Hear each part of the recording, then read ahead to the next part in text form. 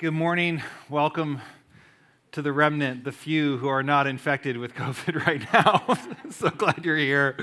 We are dropping like flies. A couple of our staff are out today because COVID's in their house. It's everywhere. And yet it's really good. Very grateful to be here with you today.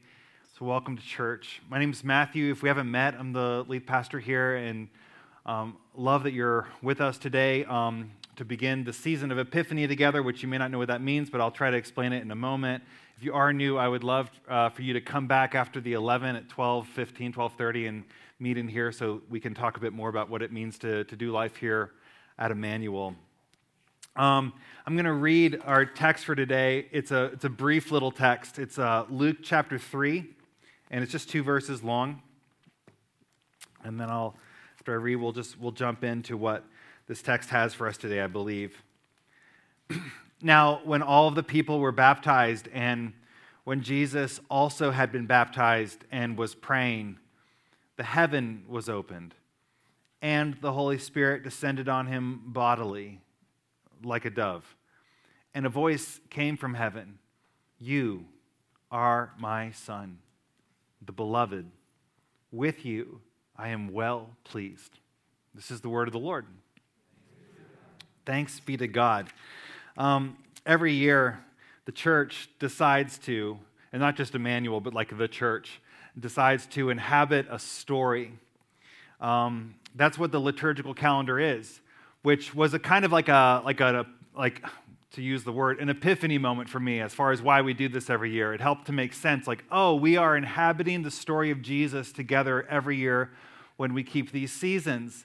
And so every season that we keep has some component of the story of Jesus baked into it. Advent is waiting for Christ. Christmas is Christ coming or Christ being born to us. Epiphany, which is the season we started this week, is the work of Christ. Lent is the death of Christ, which will start in March. Easter is the rising, the resurrection of Christ. And then Pentecost Sunday comes, and then we go into this big, long stretch called ordinary time, and it is the church, that's us, continuing the work of Christ on the earth. And every year we choose to put ourselves back in this story to remember that this is the central, the defining story that tells the story of humanity, of the world, of the cosmos. And this week we start this sort of weird, ambiguous season called Epiphany.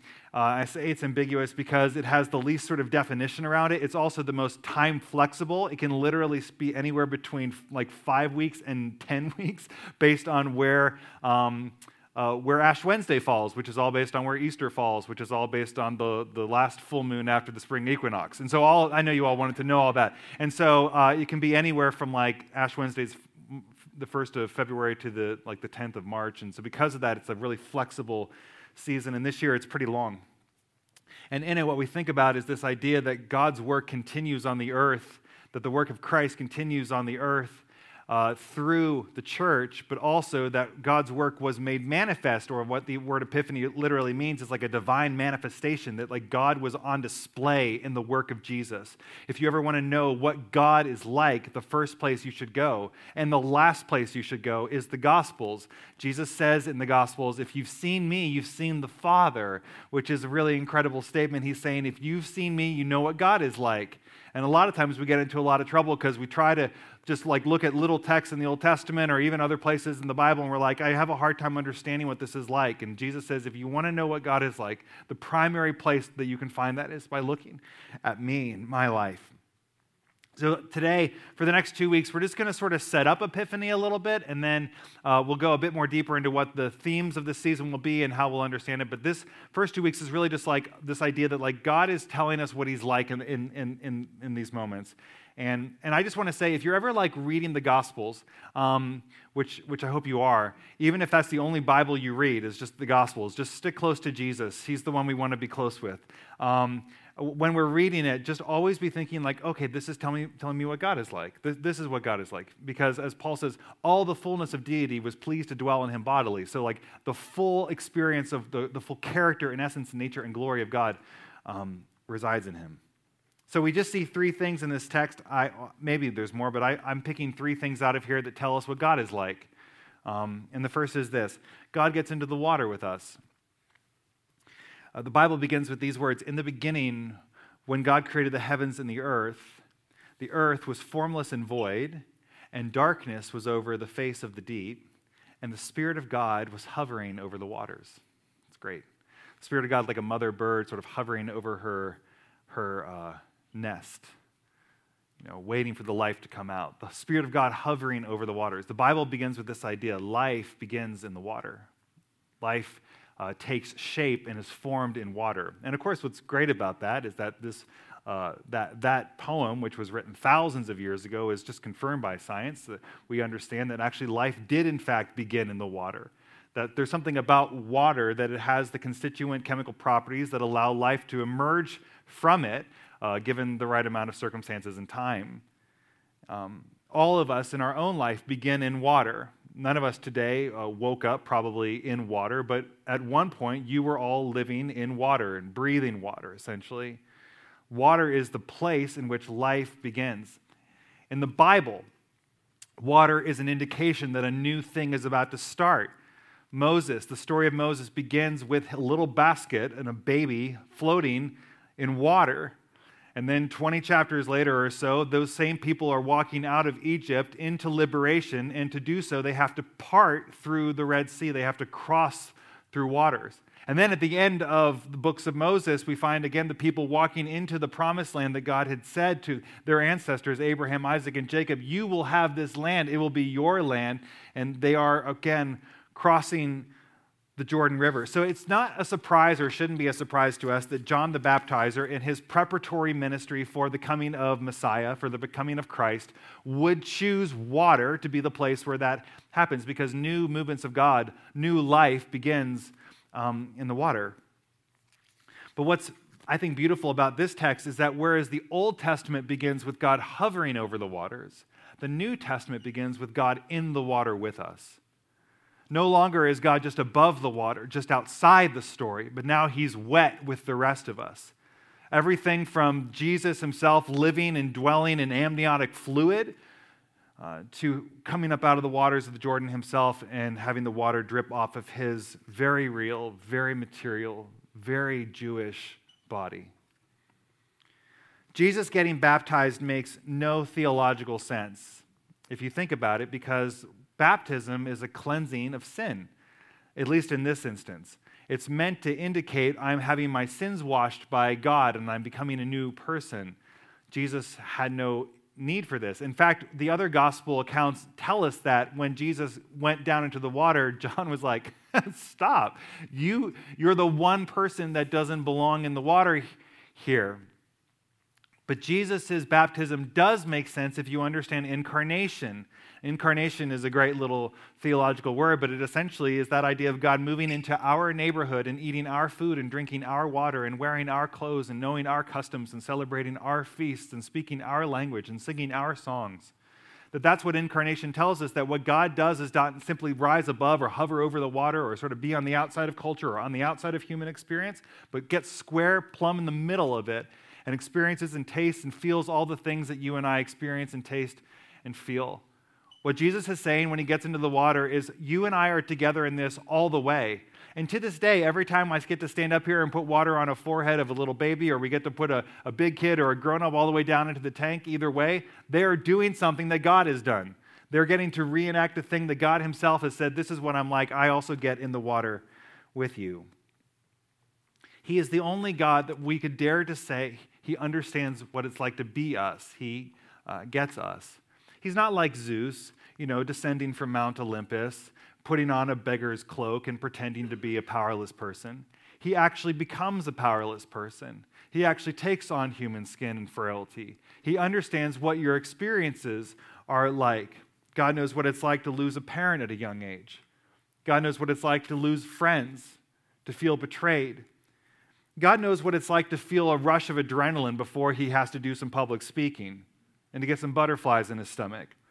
God knows what it's like to stand on the fringes of a wedding and hesitate before jumping onto the dance floor. He knows what it's like to feel sick. He knows what it's like to wake up with a sore throat or to wake up in the middle of the night and throw up. He knows what it's like to be injured and to be moving a bit slower this week than last week. He knows what it's like to be tired. to roll over and say, just 10 more minutes? God knows what it's like to wake up in the middle of the night with a Charlie horse in his leg. Means he needs more calcium in his diet. God knows what it's like to be hungry. He knows what it's like to be hungry for a specific meal that would remind him of his mom. He knows what it's like to be angry. He knows what it's like to have a crick in his neck because he slept funny the night before and he can't turn his head all the way. He knows what it's like to lose a dear loved one. He knows what it's like to die. Jesus Christ comes to us as a man who gets into the water and says, we're in this together. There is no separating your experience from mine anymore. And no matter what you're going through right now, whether it is pain around relationships or work, money, whatever it is, God knows what it's like. He chooses to get into the water. The second thing we see in this text is that God comes to us through prayer. The Jesus that Luke presents to us in the gospel, and when I say that, don't get weirded out. I'm not saying that there are 4 distinct Jesuses. I'm saying that each writer of the gospels is giving their lens on Jesus, just as would be true if 4 people wrote a biography about you, and one was a sibling, and one was a spouse, and one was a coworker, and one was a historian. You would get 4 very different pictures of you, okay? So don't be weirded out the fact that there are some contradictions, apparent contradictions. These are 4 lenses through which these people understood and experienced Jesus, or experienced people who experienced Jesus in their day. And in Luke, the Jesus that Luke presents, it's important for you to know that his life is rooted in a spirit-filledness that comes through prayer. More than any other gospel, Jesus is found sneaking away to pray in Luke's gospel. And more than any other gospel, the presence, the abiding, constant presence of the Spirit as being the one who is filling Jesus and giving him what he needs to do next is found in the Gospel of Luke. This is seen pretty clearly in a comparison of 2 texts. Matthew and Luke, this is a little bit of Bible. Matthew and Luke are very similar. In fact, people assume that they shared a lot of common source material. But their distinctions are what make them fascinating in understanding the purpose of the 2 authors. So, in the Sermon on the Mount, Matthew 7, Jesus is talking about ask, seek, knock. Ask and you shall receive, seek and you will find, knock and the door shall be opened unto you. And then he goes on to say, who among you, if your child asks for a fish, would give them a snake? If they ask for a loaf of bread, would give them a stone or a scorpion? And the whole point is like, well, none of us would. He's like, right. Now, if you who are evil in comparison to your heavenly Father know how to give good gifts to your children, how much more will your Father in heaven give good gifts to those who ask him? It's like, okay, that makes a lot of sense. But Luke, same exact teaching, says it like this. If you then who are evil know how to give good gifts to your children, how much more will your Father in heaven give the Holy Spirit to those who ask him? So Jesus is saying, if you ask, if you seek, if you knock, what will come to you? Sure, good gifts, great. But the Holy Spirit is what we're after. The Spirit comes to us. God comes to us through prayer. Of course, it makes sense, therefore, that the ministry of Jesus in Luke's gospel would begin with him praying and the Spirit descending on him bodily. Jesus receives the Spirit when he is praying. It's a detail that's not in the other gospels. He comes up out of the water. He's doing lots of stuff. He looks at heaven. The bird comes down. In Luke, he's praying. And I think it's important to just note that in the New Testament, this is a pretty common idea that the Spirit comes to us in prayer. It happens in Acts 2, it happens here in Luke 3, it happens throughout the story of the early church that it's in prayer. We tend to think that the Spirit comes to us through worship. And that's because emotions tend to come to us through worship. And we equate the Spirit with emotion. And that's not necessarily wrong. One of the evidences of the Spirit is probably some kind of an emotional experience. But in the New Testament, at least, it was like if you want to experience God, if you want to have God manifest himself to you, the way that happens is through prayer. Which just means, and I know I sound a bit like a broken record when I talk about prayer, if you and I aren't creating space for it, we're not going to experience God the way that we desire to. This has been a really hard week for me around this. I have had poor practices. First week back to school, but it was all virtual. Our house was a bit of a school building. And so as opposed to a home where people are away in school buildings, it was like the Schofield's house, like a normal week in the Schofield's house. And so there was a lot going on, and it was hard to find quiet spaces, you know. I literally one day I was downstairs, I finally snuck away, and I literally pulled a blanket over my head and had my Bible and a flashlight on my phone, and that was how And then Rowan found me. So it's like that. It was hard to find space. And when I go long periods of time without praying, I feel it in my heart. I just feel deflated. I feel weak. I know that all of us want to have some buoyancy to our life, but the scriptures say, like, God comes to us in prayer. In Philippians chapter 4, Paul is writing to this church. He's writing from a place of prison. He's in chains, and yet he's writing about how we can constantly choose to be happy even in the midst of suffering, which is an incredible thing for a person in prison to say to you. You can imagine if you received a letter today from someone who was incarcerated and they were arguing for you to experience joy right now. And you'd be like, what is wrong with this picture? I should be writing to you about these things. But then he says, you don't need to be anxious in your life. Be anxious for nothing, he says. And I won't ask you to raise your hands, but who in here is experiencing anxiety? You don't have to be anxious, Paul says, but just present your request to God in prayer with thanksgiving, and the peace of God, which passes understanding, guards your heart and mind in Christ Jesus. We're like, well, I don't want to be anxious. God comes to us in prayer. If we don't find time, if we don't create space, we're not going to have anxiety alleviated on our devices. You do know that, right? We'll never experience an alleviation of anxiety through any of the means that the world says, well, this is how you do it. God comes to us in prayer. I heard a pastor named John Tyson, who's a pastor up in New York City, Church of the City. He was doing like a seminar for pastors. And he said, this stuck with me. He says, no one cares what you got in New Testament Greek, but they will care if the hand of God is on you. And of course, you can just take that and apply that to your own life, apply it to whatever vocation you have. And I don't just mean the thing you do 9 to 5, but like your whole lived life, the people you do it around. No one will care what you got in New Testament Greek. Everyone now has figured out, except for those of you who haven't figured out yet, no one cares what your GPA is. No one cares what your SAT scores were. Those matter for a period of time, and then they don't matter at all anymore. But people do care if the hand of God is on you. That actually is the indication of like, this is something, now there's life. Now there's something that we can give to one another. The third thing we see in this text is that God loves us extravagantly. I can understand if we thought, God comes to us in prayer, but God comes to us to yell at us. It would be like, I'm going to stick away from prayer. I'm going to stay away from it. It doesn't sound like a great thing. But we see when God comes to us, at least in this model of Jesus, what does God do? Well, in this instance, he gushes. He says, you are my son, the beloved. With you I'm well pleased. And Tim Keller, in some place, I can't remember where I saw it, he says there's 3 components to what it means to be a child of God wrapped up in that expression. You are my son, or you're my daughter, you're my child, the beloved, with you am well pleased. And the Christian mystics have been saying for a long time, these are words that we should understand as reverberating off of Jesus into his church, into your life. And so there's 3 components to what it means to be a child of God found in this. First of all, you are my child, you're my son, my daughter. There's honor in that. There's a name. You're not a stranger. You're not a guest. You're blood. You're all the way in. There's honor attached to that. Second, you're my beloved, which means you have access. You're not a burden. I'm not constantly frustrated by you. I'm not wishing you were somewhere else.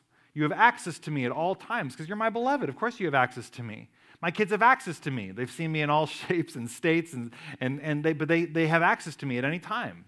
It's just a thing. You're my child. You're my beloved.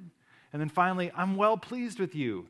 And Keller says in that we see there's a sense of safety, that there's just a security in that I am well pleasing to God.